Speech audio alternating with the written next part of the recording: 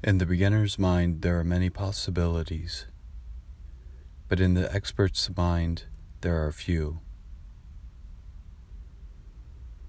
When the mind is empty, everything is possible.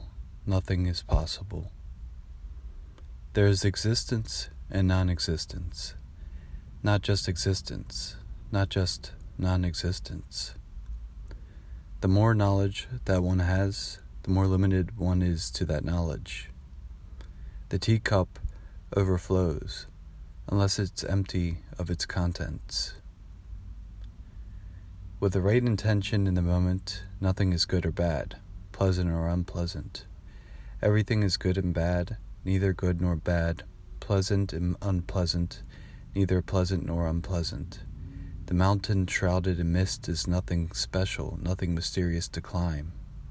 There is no more wisdom high up on a peak than there is in a shit, in a nap below the bough of a tree. Enlightenment is nothing special, nothing to strive to achieve. When one is empty, there is no I to consider things as empty.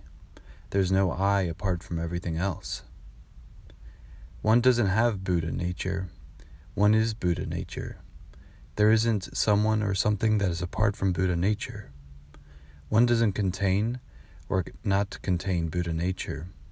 One simply is, despite thinking or not thinking about what is. This way of being is so ordinary. One shouldn't grasp after it. It is already here. With sincere effort, be present in moment after moment.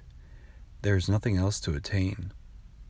There is nothing special about being what is, except that it is so easy to forget what is. One spontaneously expresses one's nature when one is empty. There's no need to put on a show of being spiritual, important, or intelligent. To seek a title, special experience, or recognition from the crowd is to miss the point. There is pain and pleasure, pleasantness and unpleasantness, rising and falling without judgment.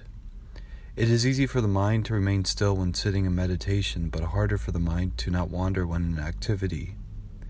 In activity, if the mind doesn't wander, then that is okay.